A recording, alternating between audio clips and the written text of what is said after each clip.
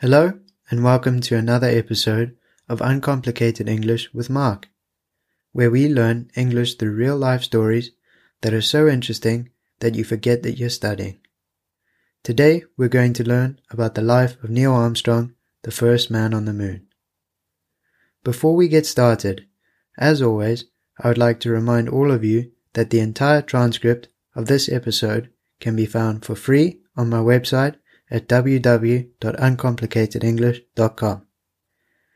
Also, on my website, you can book one-to-one conversational English lessons with me. Alright then, let's get started with today's episode. Today, we're going to learn about the life of Neil Armstrong. Neil Armstrong was an astronaut, an engineer, and he was the first man to walk on the moon. Neil Armstrong was a complicated man that lived a life filled with ups and downs. Neil Armstrong was born on August 5, 1930 in Ohio. He had a younger sister and brother. His family moved around a lot, and in the first 14 years of his life, Neil Armstrong lived in 16 different towns. He discovered his love for planes and flying at an early age. When he was 2 years old, his father took him to an airplane show, and when he was 5 or 6, he went on his first flight. Whilst he was in high school, he regularly took flying lessons and earned his student's flight certificate when he was only 16 years old. He even had his first solo flight before he had his driver's license. A solo flight is when there is only one person in the plane. So Neil didn't have a teacher with him who could help him if things started to go wrong. He was also a member of the Boy Scouts. The Boy Scouts is an organization that takes children outdoors and teaches them things like how to tie different knots, how to make a fire, how to camp, and many other useful skills. After high school, he went to college where he studied aeronautical engineering. He was only the second person in his family to ever go to college. Armstrong was called up to the Navy in 1949, where he began his flight training. In 1950, he landed on an aircraft carrier for the first time.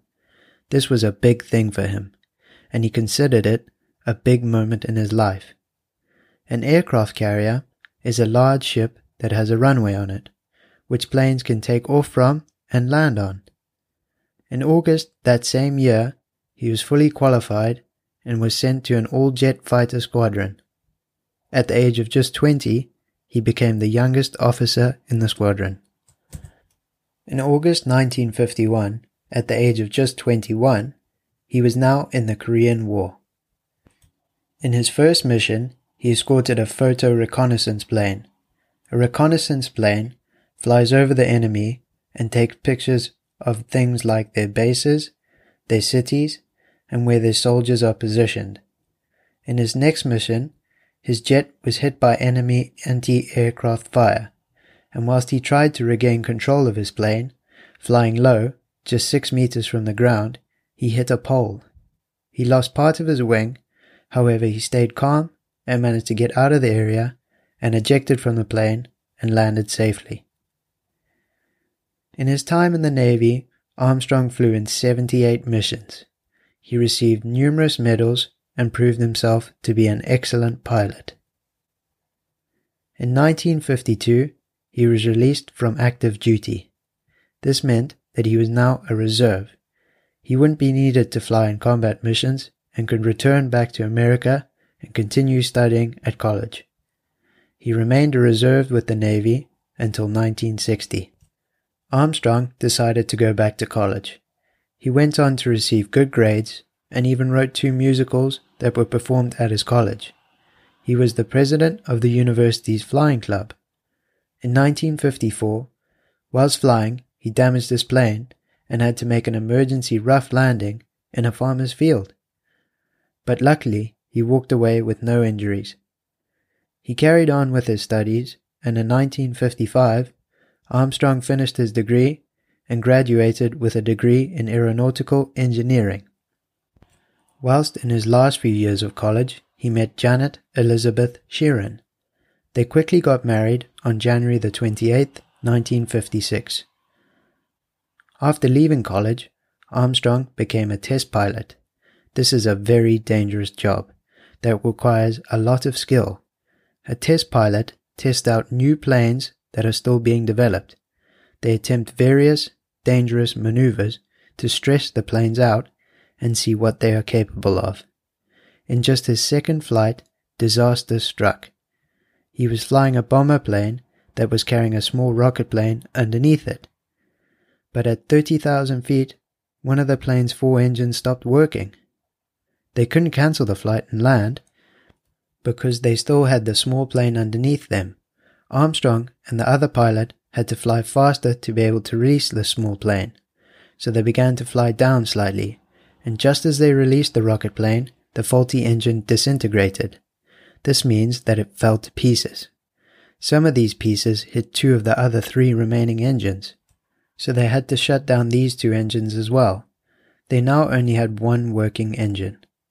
In the end, Armstrong and the other pilot managed to land the bomber with just 1 engine still working.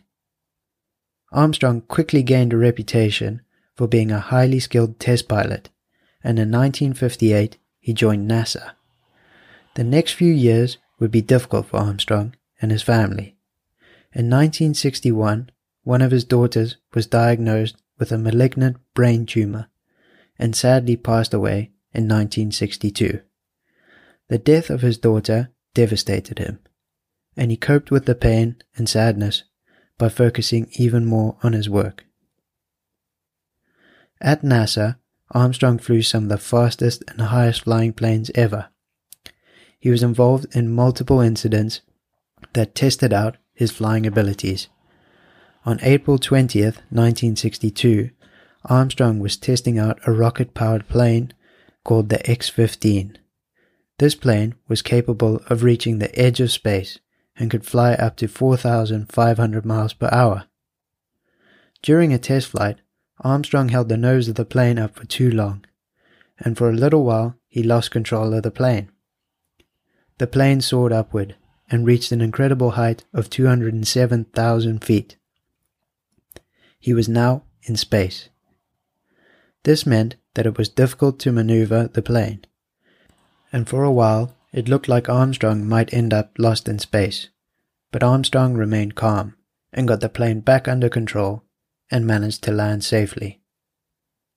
In April 1962, NASA announced that they were looking for astronauts for the Mercury program. The Mercury program was focused on developing the technology and techniques for NASA so that with their next program they could go to the moon. They also wanted to see if it was possible for the astronauts to safely be in space for 8 days. This is because to get to the moon and back would take them 8 days. They also wanted to attempt a spacewalk. A spacewalk is when an astronaut goes outside of the ship whilst it's in space. It's incredibly dangerous, and if anything goes wrong, the astronaut might become separated from the ship and be lost in space. So when Armstrong found out that he could apply to be one of these astronauts, he wasted no time and sent in his application and waited. But as always with Armstrong, there was a twist. His application arrived a week past the deadline, a week late. But an old friend of Armstrong saw that his application had arrived late and put it in with all the other applications. In June, they called Armstrong in for a medical to see if he was healthy and fit enough for the job. Then finally, in September, NASA offered him the job, and of course he said yes.